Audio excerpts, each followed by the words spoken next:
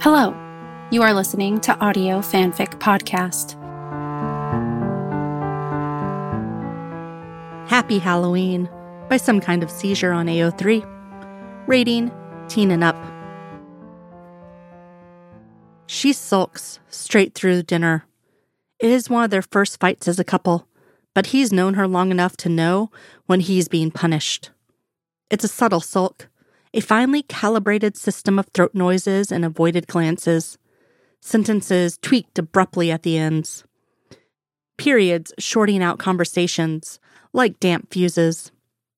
It's Halloween, he wants to scream, his favorite holiday. She knows this weakness puts him at a disadvantage. He thinks of the night ahead, his plans for scary movies and handing out candy, and he breaks, soft and crispy as a Kit Kat bar. Okay, fine, it was me. So? She finishes twirling her spaghetti and slurps it, finally making eye contact with him beneath two smugly arched eyebrows. You run 3 autopsies. It was a gag. I'll have to do everything I did today, again, tomorrow. I just thought if some things went missing, just a few aberrations. You could get me to believe in ghosts? It's Halloween, Scully. Why do you refuse to see the fun in this? I could have seen the fun once, maybe. 1 missing bottle formaldehyde. 1 body switch for another. 1 temperature control turning itself on and off. Any one of these ridiculous things. You're being a party pooper, and you're ruining my favorite holiday. You sound like a child. Fine, he says, and picks up his plate, dumping it loudly in the sink. I'll go wait for the doorbell to ring, alone, and hang out with the other children. I told you, trick-or-treaters don't come here, she says, as he shuffles towards her living room. And for a while he worries she's right. She has lived here for years, after all. He flicks through network TV, one classic horror film after another skipping by, and anxiously eyes the basket of wrapped candy by the door. He hears her run a bath and rolls his eyes. Baths can be taken any day. There is nothing spooky and scary about them. Unless, he thinks as he dailies with fantasies of Psycho. No, she would literally shoot him if he scared her in a bathtub. And then the doorbell rings. In the course of half an hour, there are 3 witches, a Power Ranger, and a zombie. He bounces to the door each time, nodding at the parents and holding the basket out for the little hands, vinyl gloved, green with makeup, or red from the crisp outside the apartment building. Rummaging through crinkly wrappers like there's gold at the bottom of the 3 Musketeers and Snickers. So there, he thinks, she doesn't know everything, not on Halloween, not on his holiday. Mulder, she calls a sharp demand. What did he do now? What? He answers without moving. I forgot a towel. In here, she says. And this time there's more kindness in her voice, more forgetfulness of the tense dinner they suffered through. He pauses to brace himself, shoulders hunched, jaw clenched. Just because she's not angry anymore doesn't mean he has to be over it too. You know, I'm not exactly in the mood to do you favors, he says, as he waits by the door. She has ruined his favorite day of the year after all. She's resisted any attempt to see joy he tried to bring to it. She rolls her eyes when he came out of the drugstore with a bag full of candy. She has not so much as said Happy Halloween, and she's standing next to the bed in a leopard bodysuit, spots from wrist to ankle, putting the freckles on her chest to shame. There are soft matching ears parting her hair, a matching tail twirling in her fingers as she walks towards him with a high-heeled jungle saunter.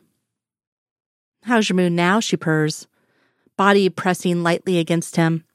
He slides a hand around her waist, velvety spandex of the costume prickly between his fingers. It's better, he mumbles.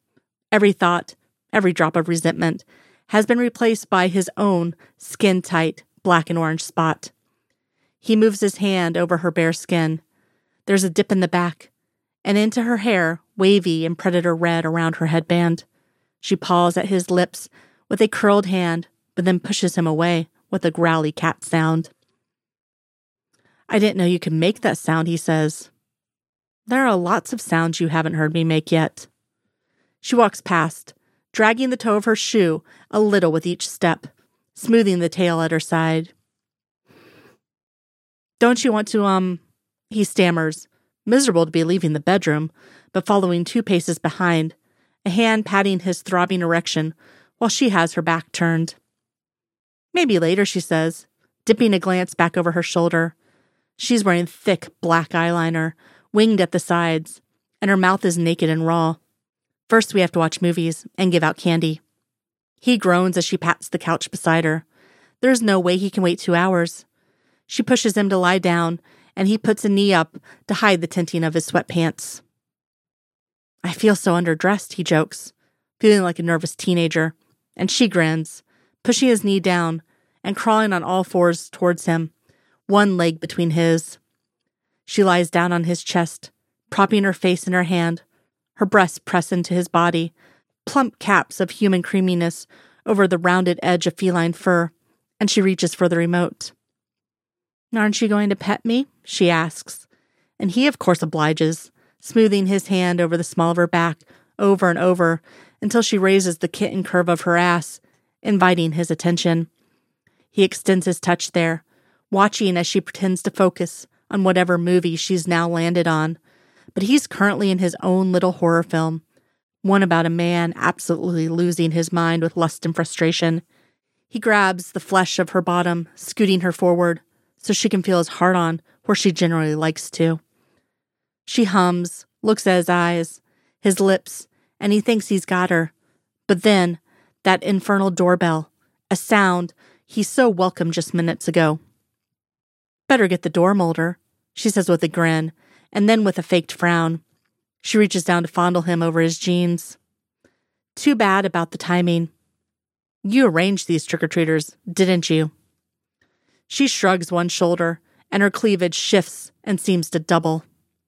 You know I can't get the door like this. I'll get arrested. You're right. I'll do it. She crawls backwards off him, slipping her feet back into her shoes. He stares at the back of her as the teetering of compliments, the rustle of wrappers begin. And, as if she knows, because she knows everything, she folds her right hand up between her shoulders and reaches for the zipper, slowly moving it down her lower spine. Happy Halloween, he hears her tell the trick-or-treaters, as the zipper dangles over the crack of her ass. He gets up with quiet feet, tiptoeing up behind her, slipping his hand inside the parted fabric as she closes the door and rests her hand on it. Happy Halloween, he says into her ear, as he moves around the suit, positioning himself. I want to hear the rest of the sounds you can make now, and maybe, because it's his favorite day of the year, she begins to make them.